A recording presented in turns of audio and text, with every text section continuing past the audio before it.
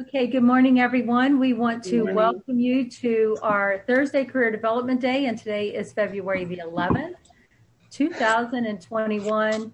And this actually is one, just like the CMA, this one has been long awaited for, and we have a lot of folks on because today we're going to be going over overcoming objections and also negotiations, and who better, and we all agree with this, to be leading this conversation today is our own CEO and broker, Steve DeBruler.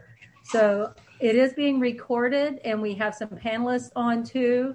So I'm going to let Steve kick it off, and then you guys go from there. So good morning, guys. So I would like to do this in kind of three buckets. If you think of a fourth one, we'll do that. But I want you to think along this. I'm going to take questions from the group, but I want you to think of objection handling in a couple buckets. One is trying to get the appointment, right? So I'm making calls or talking to people outside of this, and I'm trying to get an appointment to do something with them, right? Think about objections in that bucket. Then I want you to think about objections of winning the deal. So that is, I'm going on a listing appointment. How do I get them to sign with me? I've got a buyer that I'm talking to. I want them to hire a buyer agency. How do I get them to do that with me? And then lastly is contractually, right? So think about that, about the actual contract being home inspection or financing clauses, things like that, or at the settlement table and you get that last minute hiccup and you've got to figure out how to structure this thing to get it to close. So when you asked your question, kind of ask it in one of those buckets. And if there's something outside of that, that's fine. I'll help you with it. But let's try to keep it in those three lanes. Is that fair? All right. Do you guys want to kind of rattle off some stuff at me, or do you want me to go down a line first? Why don't you start? All right. I'm happy to kick in. So let me do this. Let me do the umbrella. No matter which lane you're in this, there's a couple really simple key facts you need to kind of always remember. Understand the person you're negotiating with in general. And when I mean that, what is their goal? And how do they negotiate in their personality? My example is some people negotiate to win all the time. So it doesn't matter whether it's the right or it's the solution. They just want to win. They don't want to come in second. So they're afraid to submit when you're negotiating. And with people like that, you do things that are a little bit unique. You basically set them up to be the winner. You're just kind of, as they would say, driving from the back seat.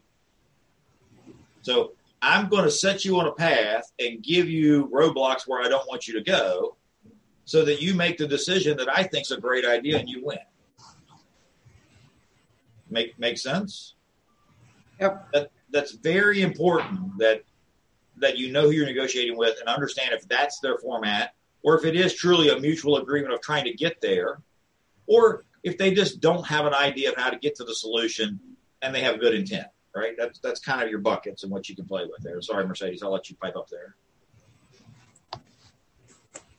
Steve, I have something that it might actually be a different bucket. I've kind of stopped working with him. It was just getting to be too much. And there's a cultural thing going on. He said that his family taught him that they should always be able to undercut any deal by at least 20%. Yep. That they don't ever pay full price for real estate. And I kept trying to tell him in this market, that's going to be really tough. Yep. And they're like, well, if it wasn't meant to be, it wasn't meant to be. So I was, writing lowball offers for them, and we were getting nowhere. And he was a really intelligent young man. I was getting nowhere, and he wasn't willing to budge on his strategy at all. And I don't know. I just felt like it wasn't a good fit. So that's not an unusual one. And it is sometimes cultural. If you've ever been to a market outside the country sometimes, and you're walking down the path, everything is negotiable. And it's typically not, if you take the first price, they think, for lack of a better term, you're a silly American or whatever may be there, right? So that is normal. So let's talk about a couple ways you could fix that, or how you could approach that or set the staging for that one, so that this person, this is kind of a little bit about that First Avenue I talked about, like they want to win, right? Let me throw one more little wrench into it. He's a cash buyer, and he thinks that cash is king, and that no matter what, even if you come in 20% under, that people are going to want cash over. So is he wrong in anything he's saying? Is it better to buy a property lower than what you're paying for it? Sure. Than what it's offered for? Is that good? Yes. Sure. Is cash better than financing? Sure. In most cases. In most cases, yeah. So he's not wrong in what he's saying, and that's the first thing that you need to kind of acknowledge. Hey, I think you're right. Right? I agree with you. I had an episode like that, and what I did, Jill, was I said, you are absolutely correct. All of that is true. And this was after writing 5 different offers, and they would come up from Baltimore. So they would find something, they clearly loved it. We would go out at like 8:00 at night and show the property. And, they knew everything. They've done all their research online. They've done the Zillow. They knew how much we paid because everything is online. And I would just go, yep, okay. And after the 4th rejection, when they called me, I said, no, we're not going. And they're like, why? And I said, well, because you're telling me that you really love this property. I said, but, these people also, you don't know what their economics are. You don't know how much they owe. I said, what you see online is not the reality unless you have gone to the courthouse. And even then you don't know. You don't know if they have a second mortgage. You don't know any of these other information. I said, and much like anything else. Did you do CMAs for each property? I actually did that too to show them. I did all that. And I said, so when you are serious, I am more than happy to help you. I said, but you don't go to the dentist and lowball your dental work. I said, and in today's market, you cannot lowball. So if you really want this property, great. I'm more than happy to work with you. But you also have to trust that you have hired a professional, and I probably know the market a little better than you do at this point. And, and we closed. Touche. Yeah. So that was a great example, Mercedes. I think, Jill, yours is using the technique that I just talked about. They want to negotiate to win, not to come to a deal, right? So they want what they want because they feel like they're in power and they want to win. Right, and then they try to start taking off thousands of dollars for every little thing that's wrong with the property, too. And I tell them, you're not always going to find properties that are in ideal condition. And what you used to think you could get in West Virginia, you can't anymore. People are moving out of the city, and they're really driving the prices up. So it's not the market you think it is. So sometimes with those personalities, selling them, which is what you're kind of doing. I gave you a CMA. I've told you this. This is what the market's doing. You're selling them on why they have to pay more. Right? And sometimes that approach is counterproductive. All you're doing is creating more of a situation for them to kind of flex up and go, no, I'm going to win. Right? Yeah. So this is a little bit of that driving for the back seat. Going, hey, I don't know if you want to do this or you're going to lose out on this one again. And I use words like lose, failure, those kind of words with that personality because that is something they don't want to do.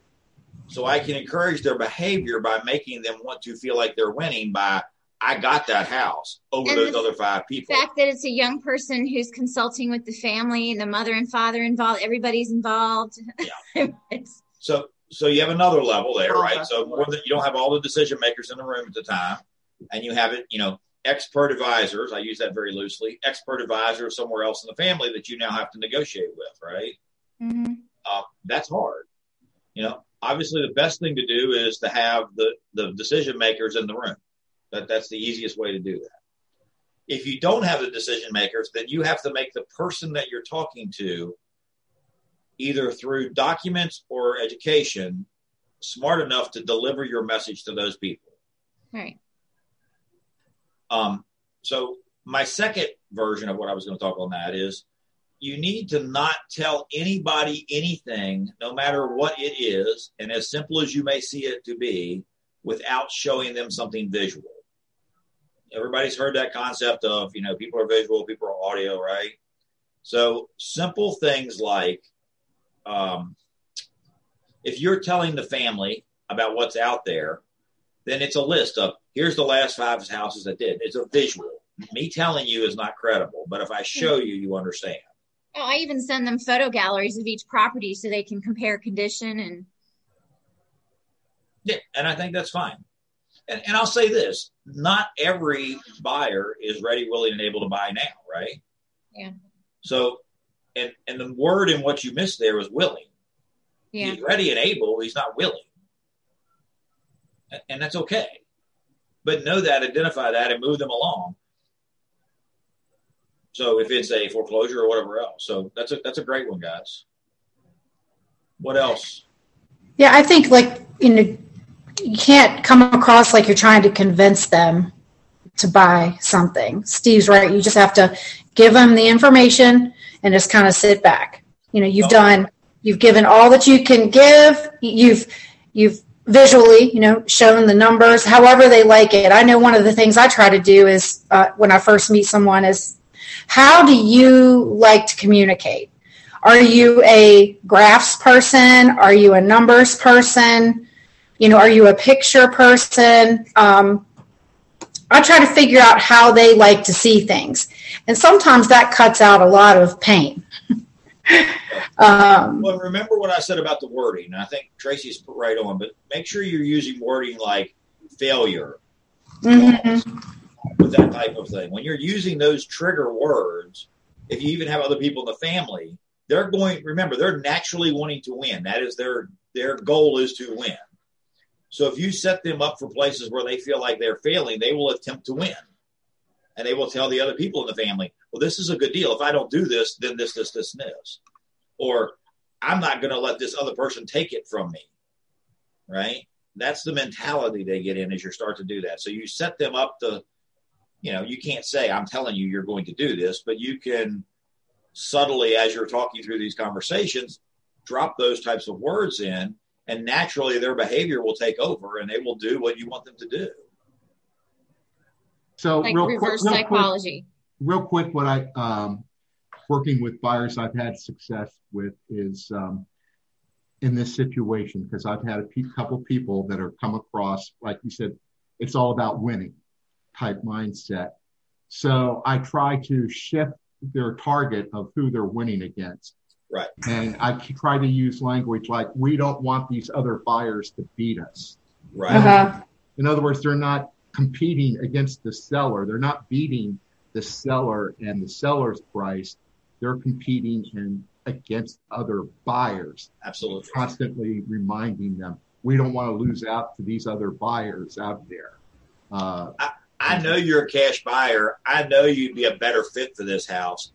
I guess you would lose if they take it from you. Yeah. It seems like, and I'm being really blunt in my words, but depending on the personality, I may be very blunt. I use the one, sometimes on financed deals, I'll break it down into the dollars per thousand. They're, $8,000 apart. And I'm like, you guys really going to lose this property over $32 a month? Yeah. You used to call that reduce it to the ridiculous, right? So like, hey, look, is it worth a cup of coffee every 3 or 4 days to lose the house or not? That's all I need to know. I just need to know what your real motivation to buy is. I'll buy you coffee for the first month. Can we get this done? I'll pay your first $32. Ha, ha, ha, right? You see how I did that? Like, how silly are you losing it over $8,000? That's how I approach that. Sometimes you also have to let them feel like you're not desperate to get this one to closing. Kind of like, all right, that's fine. Let me know when you're serious and just walk away. So that's a brilliant thing, Michelle. And usually it's like, look, because, I'll have my clients text me at 10, 11 o'clock at night, and then they're like, well, why are you, and usually their question is, why are you responding? I'm like, well, why did you text me? Right. And so they know that you're a hard worker. Like all the people I deal with are like, yes, I'm always available. I'm a hard worker, but I'm also not going to waste my time. And so, I've had a couple of people like that where it's like, great, I'd love to work with you when you're really serious. But as you well know, because I've responded to you at 1:00 in the morning, I'm a very busy person and I just can't do this. I personally cannot sit here and waste your time and waste my time. So, when you're serious, great, call me back. Takeaway sale is what that is, right? That's a takeaway sale. That's right. That's your kids when they want to eat something. So, well, if you're not going to eat it, I'm going to, right? Right. And usually, they're like, oh, no, we're serious. And then you can tie it down, right? You can say, no, I'm serious. So what does that mean? I'm telling you, if I'm taking you back out, we're going to look at 5 houses. You're going to narrow it down to the one you want. I'm going to write an offer. Right. If that's within what you want to do, that's great. If not, look, I'm probably not the agent for you. I have very important clients that I do represent, and I promised I would protect them, and I'm not willing to risk their time over yours. Wendy didn't like that one. Was that too strong? And I'm saying this, you've got to put this in your words, and I'm going to tell you that if any of you that see me do this in real life, I will typically mimic who I'm with. So if I am dealing with someone that's a stronger personality, I may take a subordinate role occasionally on that, depending on what works for me. But, typically I will mimic who I'm dealing with. So don't let I'm being sharp to give the shock factor to you guys, and that is why I'm being sharp. It works for you. What's that? I said that works for you. But why does it work for me? I think it's your confidence, for one thing. That is one of them. So very seldom will you see me walk. Well, I don't think you will in any negotiation. You're going to see me in a room that they've got problems. Even if I'm compassionate, I will not be lack of confidence. And I only do that to control the situation. And I might not know. I might not know the answer. I might come in and act confident with totally blinds or something. Like, look, we're going to fix this. In the back of my mind, I'm going, I don't know what the hell we're going to do, right? This thing is a total train wreck. But on the outside, my analogy, I tell this to Holly all the time. It's the duck on the water analogy, right? On top of the water, it's as smooth as silk. Underneath, they're paddling for all they got worth, right? We're going to figure it out. Everybody's laughing at my analogies. That's not good. I think there are still cultures, Steve. There are still cultures that really don't like to work with women. That's a tough one, right? So I run into that sometimes with you guys. I personally have a problem with that. So it makes it very difficult for me to help in that situation because I'm opinionated. So I have to remove the opinion of, I think you're not a good person because you don't respect people for people. I have a real hard time with that one. So I do that. We've ran into that, June, and other things from a cultural situation. You had one that was a situation with someone from a different religious background that was challenging. And, it's listen, compassion, build rapport, right? And then find the middle ground. Like, it's okay. You hear me say this. Other people don't have to be bad for us to be good, right? It's okay that you're different. That's totally okay with me. That doesn't change your ability. If anything, that empowers me to do a better job and empowers us to get a better solution because we have a very differing opinion of how we get there. And so if you run into that, first of all, you don't have to work with everybody. And you should be able to walk away from anybody you want to at any time. Never think that there's somebody that you just absolutely have to help. Second of all, have you ever had to walk away, Steve? I have. Yeah. I've chosen to walk away multiple times. And frankly, it's not that I couldn't have helped them. I just didn't want to deal with them. Like you literally it's rate of return, right? You're way more effort to put into than I'm willing to do for what I get returned. I mean, it's just horrible. I agree. Can I say something? Yes. I had a lot of those buyers, June, buyers, agents in the past that actually treated me that way. It was more cultural. But I did get a lot with the construction team as well. But I found that as long as I stood my ground, I proved that I knew what I was talking about. I did not back down. then they respected me. And those were some of the people that actually gave me the most business. And sometimes I had to kind of buck up to them and say, hey, look, that's not how it's going to work. In fact, I had one gentleman say, I want to talk to your boss. So I literally spun around in my chair and said, you're talking to her, and I just stood my ground and didn't let them go above my head. And that works a lot. Not always, but if you just stand your ground, you're like, look, I know what I'm talking about. This is how it's going to work. You're not going to bully me. And they actually tend to respect you and are like, okay, I'm not going to mess with this one. So there's agents like that in our industry, right? Mm-hmm. That want to kind of be the strong arm, right? And sometimes they're just doing that to see if you'll play along, right? Mm-hmm. And I don't mean that as a follower. I mean, will you challenge them? And frankly, they like sparring, mm-hmm. And it's okay, and those are the ones that you can kind of pick at. You can say, look, are you having a bad day today, or we're going to get the deal done? Whatever your verbiage is you want to play with on that. But in essence, it's that way. And it's okay to do that when you have the rapport to do so. I think, too, when we're talking about cultural differences or, religious belief differences, I think the other people also feel like we're not respecting their differences.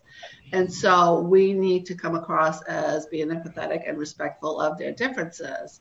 Absolutely. I was working with a client right around Christmas time, and I just assume everybody celebrates Christmas. Whether it's religious or commercial, I just assume everybody, Santa Claus comes to everybody's house. And so their kids were in the car, and I'm like, oh, so what's Santa bringing to you? And they're like, we don't celebrate Christmas. I'm like, oh, sorry, didn't mean, anything by it. So, but then I started asking, do you celebrate anything? Just like from a commercial perspective, is there anything around the holidays that you celebrate? Well, it so happens that they were Jewish. So the good way to approach that is not only pull empathetic, but pull curiosity out, right? So that's really interesting. I only know a few people that are Jewish or whatever, pick a flavor, whatever it is, and tell me more about it. So then what I did is I took them out for a showing, and it was right in the middle of Hanukkah. And, so I know that they all get like 7 gifts at different times. So I brought like little lollipops and tied it in a bow and gave it to each one of their kids. And I'm like, oh, happy Hanukkah. This is your first, a gift of Hanukkah. And the mother just thought that was the greatest thing since sliced bread. So, just respecting the fact that respecting other people's differences, I think kind of puts them at ease. And it's okay not to understand their differences. But if we start to squinch up our faces because somebody is, Muslim or Buddhist or anything else, then they get defensive and we feel threatened. And I think I think we also have to accept the fact that we are culturally different from other people as well. Well, think about this. Forget the religion for a minute, but let's just take, 50% of the U.S. population has a different opinion of who should be in the White House. I mean, in essence, love it or hate it, if you walk into a room, likely about half of the people don't agree with you on one side or the other, right? Or even if you're in the middle, there's kind of some variances of that. So again, that empathetic, and then explain to me why. Whether you agree or don't disagree, that ability for them to tell their story and you listening breaks down all those barriers. It starts to them saying, well, they're willing to listen to me. They want to know more about my situation or about my opinions. And you can love them, hate them, or whatever, but that part really does help take down the walls a lot. So, all right, one last thing on this stuff. I want you to remember that, first of all, you don't have to work with everybody. We said that. Don't forget. Second of all, if you're working with someone and you feel in any way uncomfortable, or are they speaking to you in some way incorrectly or some way that you don't like, you need to pick up the phone and call me, and I will address it. There's a couple on this call that I've had to do that with for people. I think, Wendy, I had one with you where clients were just not being very nice to Wendy, and I won't tolerate that. There is a zero tolerance for me on that. And I will address it. Male or female, doesn't matter. So don't forget that. And there's nothing wrong with that. I will in no way go and make it bad on you when I do it. but I also will not tolerate that treatment of my people. And I don't know, Wendy, or I think, Tim, you have one too. Anybody, if you all want to comment on that, whatever, let me know. But I try very hard to make sure the agent's very well represented and respected in that situation. But it's not okay for you guys to be boundary. Like I had it with Tracy, I think, too, on one. That's, that's just not okay. And you don't have to put up with that. Fair enough? Yeah, I did not like being treated as a sex object, so I appreciate that.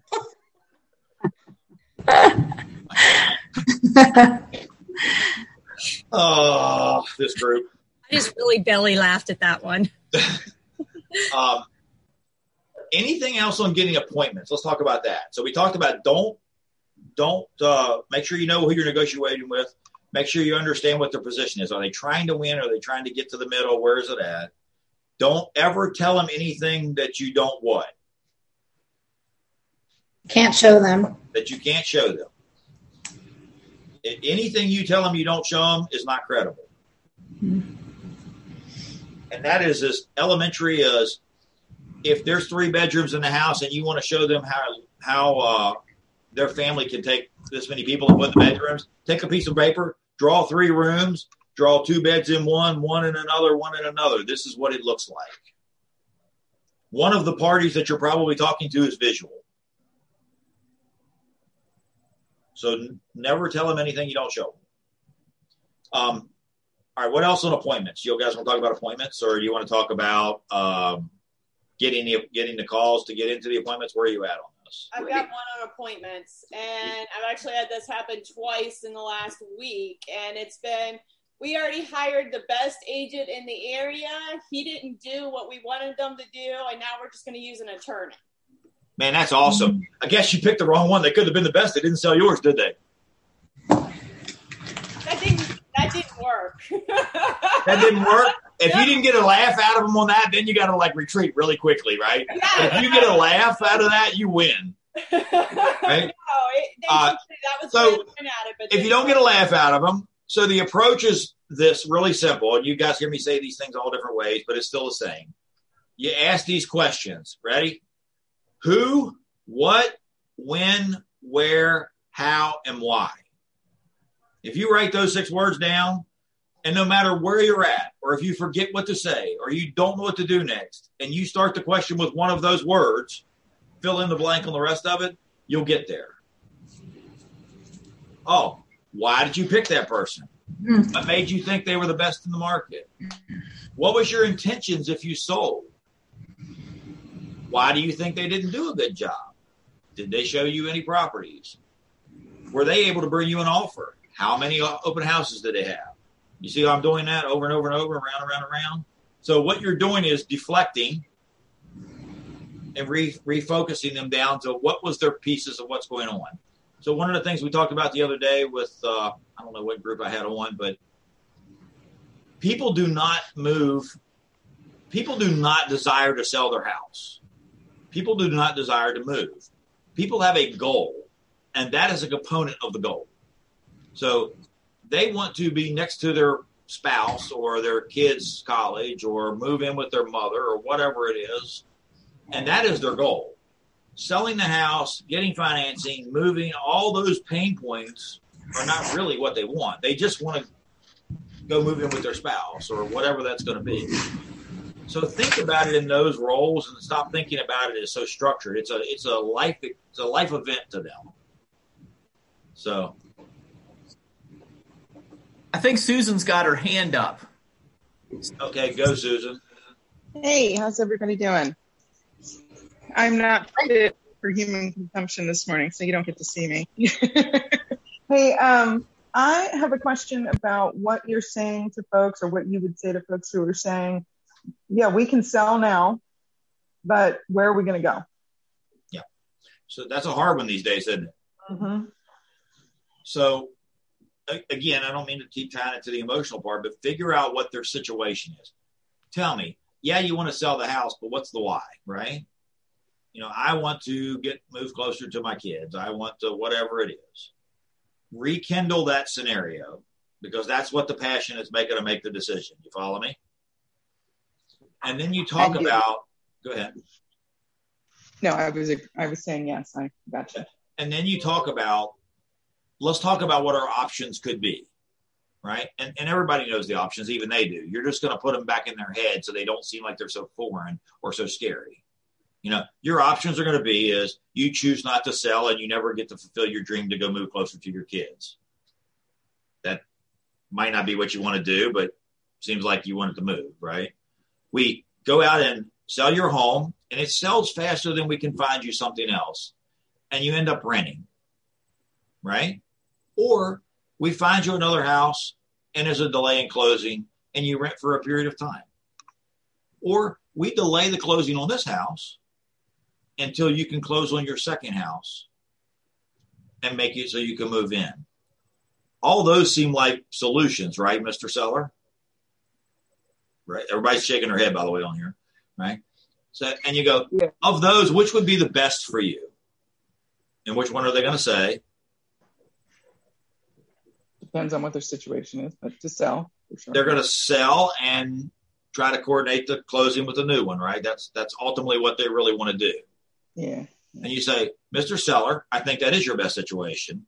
So let's try to plan for that, but let's prepare for if it doesn't sell, let's have a backup plan for that so we can still get your house in the market and sold and we don't put your family at risk not having a place to be. Would that be okay with you? All right. Is that good dialogue? You like that or a different way to approach it? Yeah, that works. That works. It's actually, I've said everything, but the very last part about let's come up with a plan, an alternative plan. I've always said, here, let's come up with a plan. This is what happens, but I haven't said let's do an alternative plan for if that doesn't work out. Well, because that's their fear, right? Their fear is what if it doesn't work? That's what they're thinking in their head. What if it doesn't work? Then where am I at? I put my family out of a house. I'm a horrible man. I'm a horrible woman, whatever. Shame on me for putting them in that situation.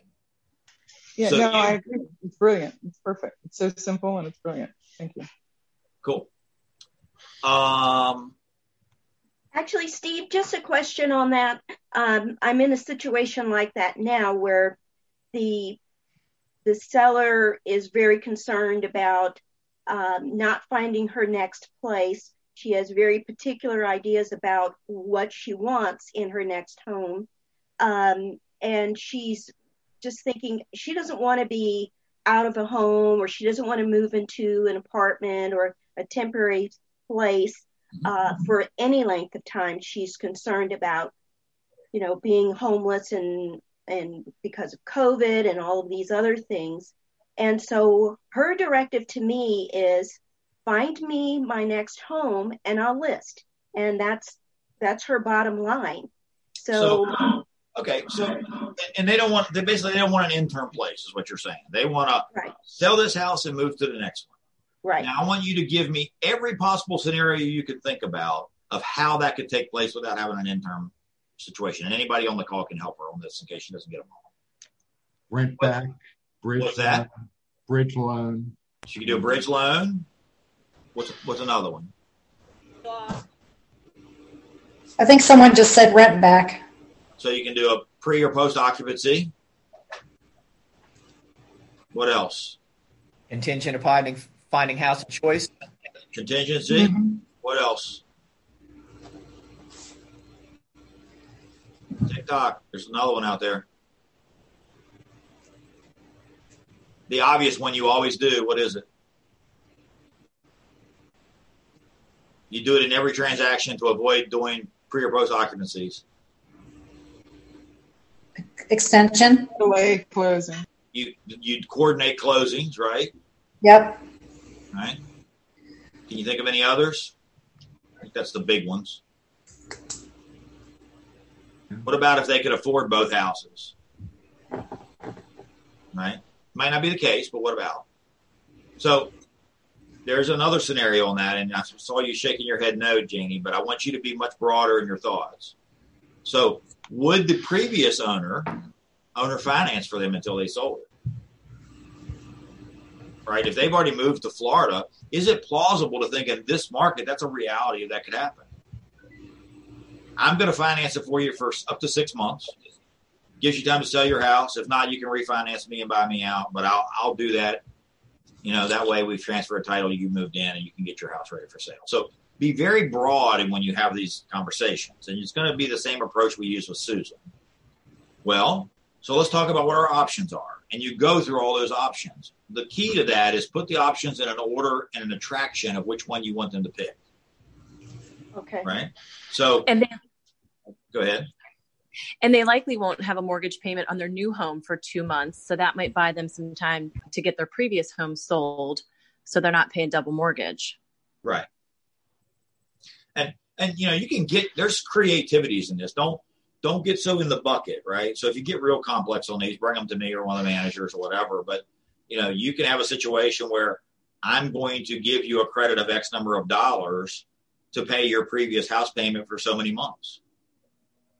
So it gives you 6 more months to pay on your house payment, right? Okay. There's ways to do these kind of things. So, but the key is lay those out, talk about each one, amplify the one or two you want them to pick. But that way you're the advisor, right? This is what you're doing. I'm telling you what your options are. This one's not super attractive, but it's an option, right? Right. This is probably your better ones. Which of those would you like? Let's pick what we want, and let's figure out what our backup would be in case that didn't work. That approach almost always works because they think like everybody on this call immediately did. Well, how are you going to do that? And you guys do this for a living, right? So if you've never done this very often, all these other options you guys put together is really foreign to them. But at least they feel like there's other ways to do it. So the scared of me not being homeless, right? That's the word you used. Right. Goes away. You don't have to be homeless. We can do it other ways. It's just harder, right? I mean, you can go to California, you can take the airplane, the train, the car, you can walk, but you can get there. Which way do you want to go? Sorry, I got long-winded on that one. Any more questions around that one? All right. I see one on here from Stacy. How about getting your buyer's offer accepted when there's so many offers? So this is probably a great one for Tracy and all these guys out here. What are you doing? And I'll step in if you need me on this one. Mercedes, Tracy, Tim, all that. What are you guys doing to get your offers accepted? Go ahead, Nettie. An escalation clause. An escalation clause, okay. Waiving just home inspections strictly for information. So streamlining your contracts so they're cleaner. What else? I had a buyer that just they went over asking. They did an escalation clause. They waived all of the contingencies, and we even wrote an addendum that included up to $5,000 towards the appraisal if for some reason the house didn't appraise. And we had 4 other people that came in higher than us. One was 11,000 over asking, and we still beat everybody out. Wow, excellent. Because it's a well thought out, well structured, right? Think about what problem are they trying to solve? So when you're talking to the co-agent, right? What is their problems? What is look, they've got to be in Florida by this date. Their job starts this date. They're getting a divorce. They don't want to live together anymore. What is their problem? And what can you put in place to help solve that problem? And many times it's not monetary. It's time sometimes, right? Or something to deal with those kind of factors. How many of you are presenting your own contracts? I've recently done that, because I had never done it and to see how I would do. And I had you say that. Well, I mean, it was just something I hadn't. I'm sorry, I didn't mean to embarrass you, but I was just like, I want to try this and see how I do with it, because I've been trying to get better with my verbiage. And I had a buyer or a listing agent that was open to do that, didn't make it difficult. So they can't restrict you from doing that, right? Right. Right. So that absolutely. They cannot say you can't. Right.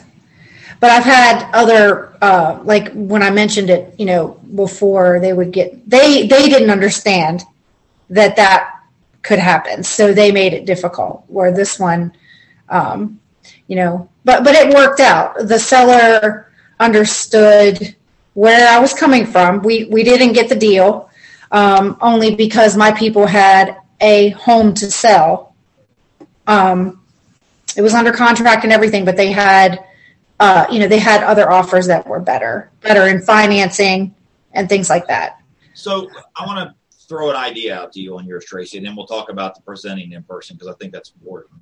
Okay. Is there anything you could have done for your offer because your client had a home to sell that would have made it more attractive for your offer than the others, and still keep the home sale contingency in place?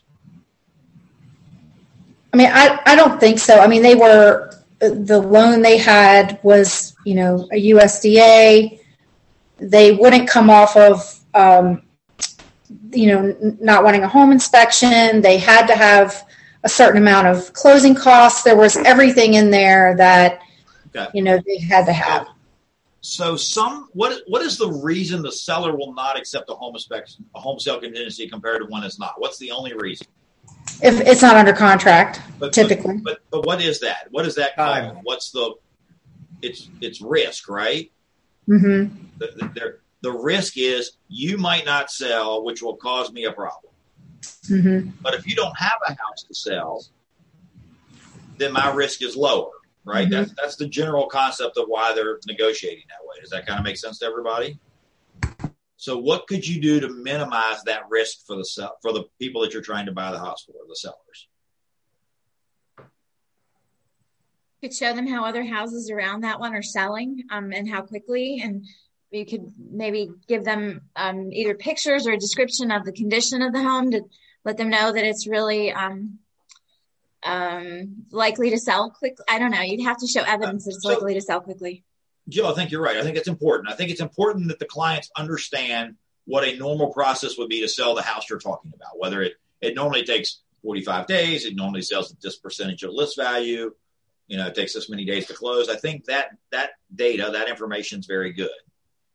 Is there anything else you could do? I'm leading you because there is something. So somebody come up with the answer here. Bridge loan.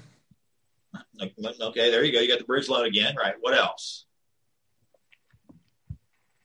Pay a mortgage. What was it, Sheila? Pay a mortgage. So what if we took that concept and you package it good? Mr. Seller, I understand there's concern, especially when you're presenting this yourself, right? So this gets really good and you can be passionate about how you say it. Mr. Seller, look, I understand. The market's super hot right now. Look how many offers you've got on the property. That's why we're talking about this. I mean, let's face it. So, look, if I could provide you some way to reduce the risk of you being concerned about my client selling their house, because I assume their house is going to have the same situation as yours. They're going to have multiple offers, and they're going to get to pick which one they want, just like you're having today, right? Now, making it associable to them so they can feel it and understand it. I said, what if for every 30 days I paid you a non-refundable deposit directly to you, Mr. Seller, of X, that would overcome your house payment? One of two things would happen, right? Either I would perform and we'd go to closing, or if I didn't perform, I paid your house payment for 2 or 3 months to take up the risk. If the buyer can afford to do that. If the buyer, yeah, it's true. If the buyer can afford, but that's another way to structure it. And it's a lot in the dialogue of how I did it. I didn't say I'm going to give you a non-refundable deposit. I said, what if I, to mimic your risk, right, did these things for you? And I do it every month up to 3 months to make sure that would work or whatever. Because remember, it's just a non-refundable escrow deposit, right? If they go to closing, they're putting the money down for a down payment anyway, aren't they? Right. So it's not like the money's going away. It only goes away if they don't close.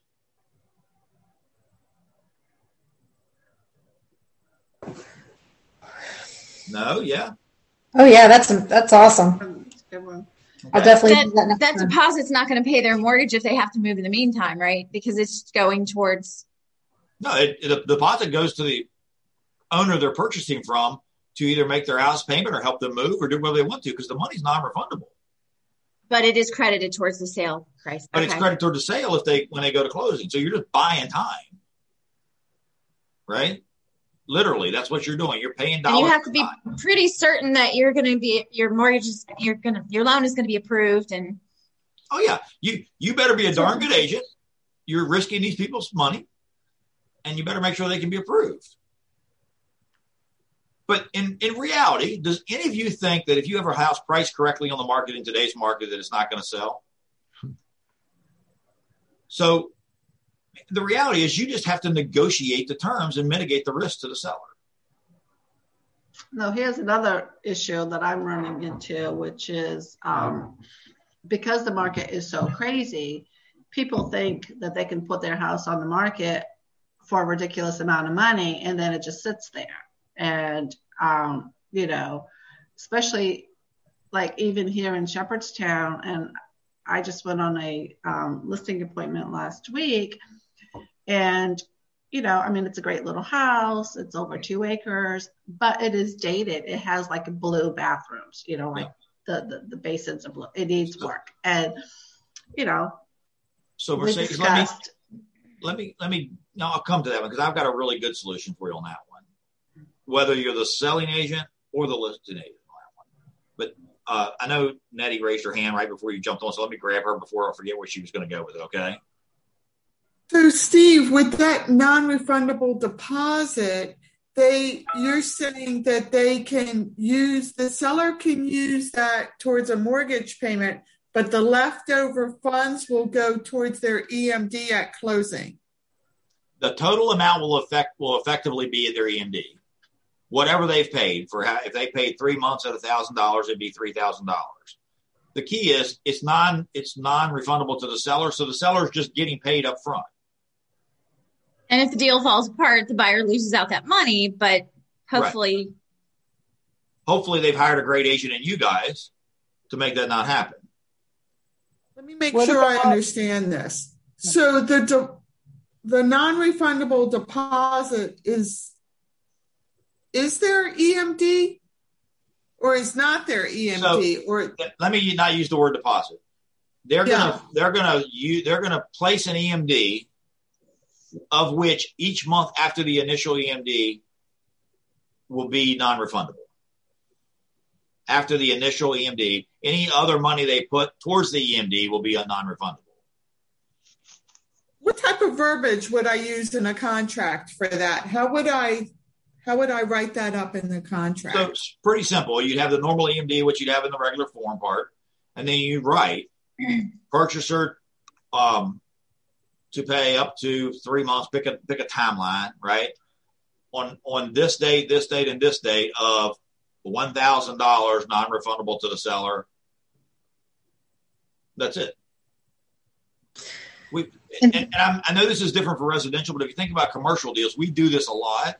Mm-hmm. If I'm working on a residential land, I have to get, the EPA involved. I've got to get building permits involved. So as we hit milestones, we increase the deposits because it's such a long term sometimes, right? It's like a year sometimes on these things.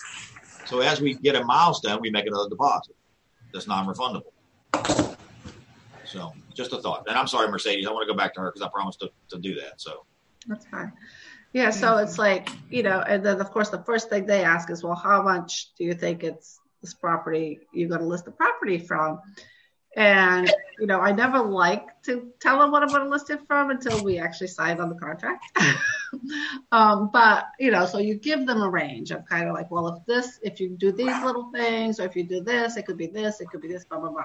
And so we talked about a list of projects for them to get done so we could get the top dollar. And, I even talked to them about getting the home inspection so there wasn't any surprises before listing and everything else. And, they're like, well, we've already talked to other agents and they feel that, because the market is so low right now that, I could get $50,000 more than what and I'm just like, okay, it's going to sit there for 6 to 8 months at that price when there's literally nothing on the market. So there's any property, doesn't matter its condition or its value or whatever else. These 3 items make it sell.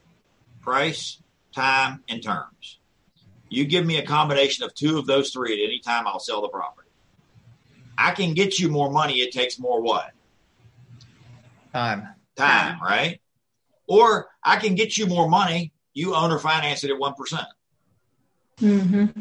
Right? Price, time, or terms. I mean, I'm playing with those numbers, but that's really, I'm being a little dramatic in how I do it, but that's in essence what it amounts to. Those combination of things make it what the value is. If they want to overprice it in today's market, to be honest, I'm more liberal than I would be in a normal market. I'd let them overprice it.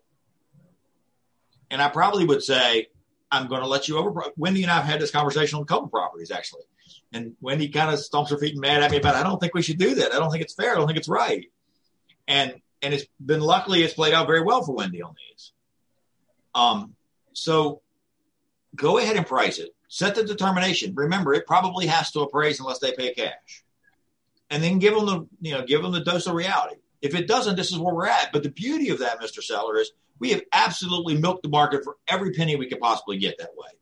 We have went as high as the market could ever take it. So be prepared. That could happen. The other thing that can happen is we're going to list it for 6 months.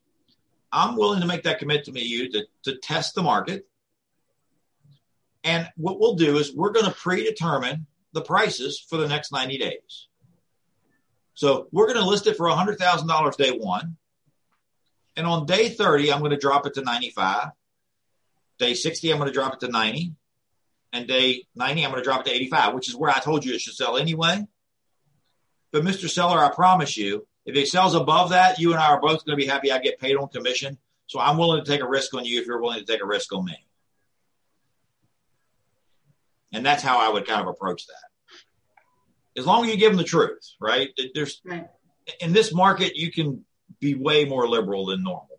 You know, if the market's going down, you're chasing the line down. If the market's going up, you're chasing it up. You know, you just don't know. But I'm not picking at Wendy on this, but we had a couple that were like, there's no way. And I think both of those, they actually ended up appraising and working for her. And they were even in my mind when I was running the numbers, I'm like, we're flirting with, I don't know. Yeah. We were, but one thing you have to take into consideration when you're trying to price a house is to look at the solds through the MLS that did not go directly through a realtor. So in other words, look for other solds too, because sometimes they're hidden. Well, everybody takes the evaluation like an appraisal, but there's another model of pricing property. And if you were on Melinda's call, it's called the absorption rate. And that drives price a little bit differently. And I will tell you that in this market, that's a very interesting tactic to use, especially if every other client's going in there. If every other realtor is going to your client going, here's my 3 comps. This is what it is. This is the 3 listed and these are the 3 sold. And here's my pretty sheets. And every other agent's done that. And you call to them and talk about absorption rate. You're going to be like, the king out there on what's going on if you use that tactic. Because you're smarter than what they're doing. And you really are. I'm not saying that like pompous. Like you are telling them a different way to do something that makes sense to them. You're using basic supply and demand, which they understand. So if you don't know about absorption rate, pricing, you should look at that. I know Melinda did a great thing on it. I'm sure Steven's got it recorded here.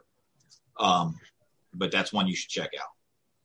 All right, guys, I don't want to keep running long on this thing. I feel like I'm getting long-winded. Any other crazy ones?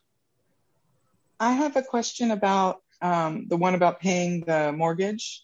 Yep. Is there any kind of financial liability or whatever on the brokerage if we wrote in, instead of the agent paying or the buyer paying the mortgage rather, that they would pay it and then be reimbursed at closing? Okay, ask that again so I understand, because you lost me about pay to closing. Okay, so let's say that you're presenting the offer to the seller, right? You're the buyer's agent. You're presenting your offer, and you say, the scenario that you presented, I'll pay your mortgage if we get delayed, right? So what if you present it because the buyer doesn't really have that money to put out, if you present it as we'll pay your mortgage until it closes and then we get reimbursed at close. The buyer gets reimbursed at closing as a credit on the settlement sheet. Reimbursed from who? From the seller for having paid the mortgage. So if the buyer doesn't have the money, how are they getting reimbursed? I'm confused. No. If the buyer is paying, they don't have the money to put out for forever. Like they could pay the mortgage until it closes, but they don't really have that kind of cash flow. And so they would need it back at closing to help pay closing costs, those kinds of things. Okay. So yeah, we're talking about the same thing. So you don't actually have to ask for it back. So let me clarify how I presented it one way and told you to write it a different way. Okay. So let me get the legal part of this down and then we'll talk about the presentation part. The legal part is you're going to basically write a progressive EMD that is partially non-refundable. So you're going to say, I'm going to pay another $1,000 over the next 3 months per month at a total of $3,000, which will be non-refundable. That's legally how you're going to do it. But when I'm presenting it, I'm tying that EMD to risk of what the seller is concerned about, their house payment, right? Or moving expenses, or pick something, right? It doesn't matter.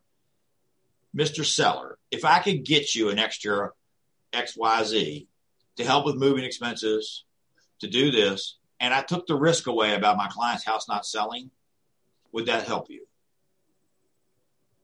So don't get confused in me saying paying the house payment because I use that as the analogy. But it can be the seller, it's non-refundable. So the seller's getting the money. He can go to Cabo if he wants to. I don't care what he does with it. It's non-refundable. Can I play devil's advocate just one more time? Yep. I did USDA on my house and they watch everything in your account. They want to know what every bit of cash flow in and out is for. And if you are really tight, you're not going to be able to do that. Doesn't matter. It doesn't matter in this situation. It works because it's a loan. So you're just increasing your earnest money deposit so they can track where it came from and where it went to. So you can document. And it's all documented as an addendum. Yeah. Okay. It's just like putting more money in the escrow. That's all you're doing. It's just a portion of it's going to be non-refundable. I'm sorry if I made it confusing. I did it very salesmanship when I told it. So I should have talked about the legal side and then the sales side. And you're not talking about going above and beyond the price of the property that's agreed upon. You're talking about moving the money around in the transaction that the earnest money is increasing, but the selling price is staying the same, right? Yeah, so you could do it either way. But in my example, I did not raise the price. So as opposed to using an escalation clause, you could do it in that scenario too. For every month my people don't do it, you're going to get $1,000 more for the house. You could do that scenario if you wanted to. Got it. Yeah. Thank you. How come you never shared this with me before? You didn't ask. I mean, there's 1,000 ways, guys. There's we probably can come up with 20 or 30 more ways to do stuff when negotiating offers. I'm trying not to run over, and I apologize, but I do want to say something about Tracy stuff. Presenting your own offer in person is probably the single most powerful thing you can do. Hands down, period. And I mean this because people don't sell houses. People sell stuff to people, right? So there's a rapport scenario there that happens when you're telling your story. You talk about writing letters. Let me tell you about my client, and they're one husband and wife and got 2 kids. They want to buy your house, and they thought the backyard was nice and all this kind of stuff, right? That's what you write in your little letters. But if I can tell that story and have dialogue, think how much more powerful that is.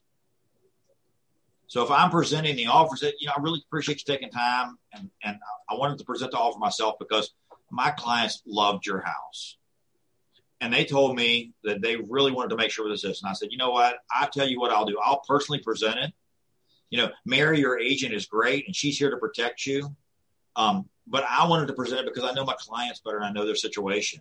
And I wanted a real understanding to make sure we could do whatever we could to get my clients to the house and make sure you guys come out like you want to on this and everybody wins. Would that be good?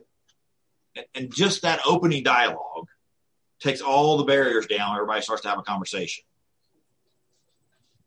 So if you can do a Zoom call with them or whatever it is to present, that goes miles. And if you really want to be a really tearjerker, I mean, picture of the family, whatever you want to, just be careful about that in fair housing stuff and all that kind of crap. You don't want to get too crazy, but whatever makes common sense there, right?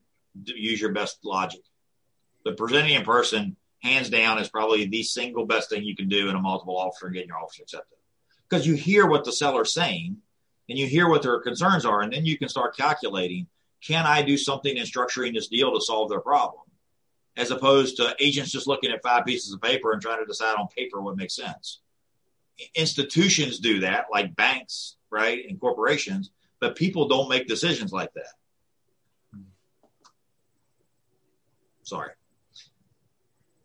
All right, Sheila, I'm running over, I guess, on you guys. I apologize. Can I bring something up that happened to me a short time ago? I had a listing and I got several offers, and my seller asked if this agent could share a bit about her buyer. Mm-hmm. And that agent, who knows the business very well, stopped me dead in my tracks and said that I was asking confidential information and this was a fair housing issue and I should not be doing that. So let me answer this. Depending on what they were asking, that could be a true statement. As a general statement, that is not a problem. Right. Now, is this person from this place? Do they worship in this place? Right. Those are fair housing things you need to stay away from. Right. If it's, this is my family's home, this is typically the experience. This is my family's home. We've had it for this many years in our family, and I really like to have somebody that treats it like their family. Mm-hmm. My daddy built this house, my whatever it is. A lot of times that's what you're getting from this. Right. I finished the basement because that's where I raised my kids or whatever it is. That's what they're looking for. People don't have to take the highest price. Don't get stuck on there's multiple offers, and because this one's more, they're going to take it. That doesn't happen sometimes. That's a hard conversation with the rest of the clients. But the reality is they can take the cheapest offer because I liked you better. It's their house. They can sell to anybody they want to. This one wanted to move on the 31st. The other one wanted to move on the 30th. I don't want to go to work on the 31st and move. I got stuff to do. I mean, that's totally okay.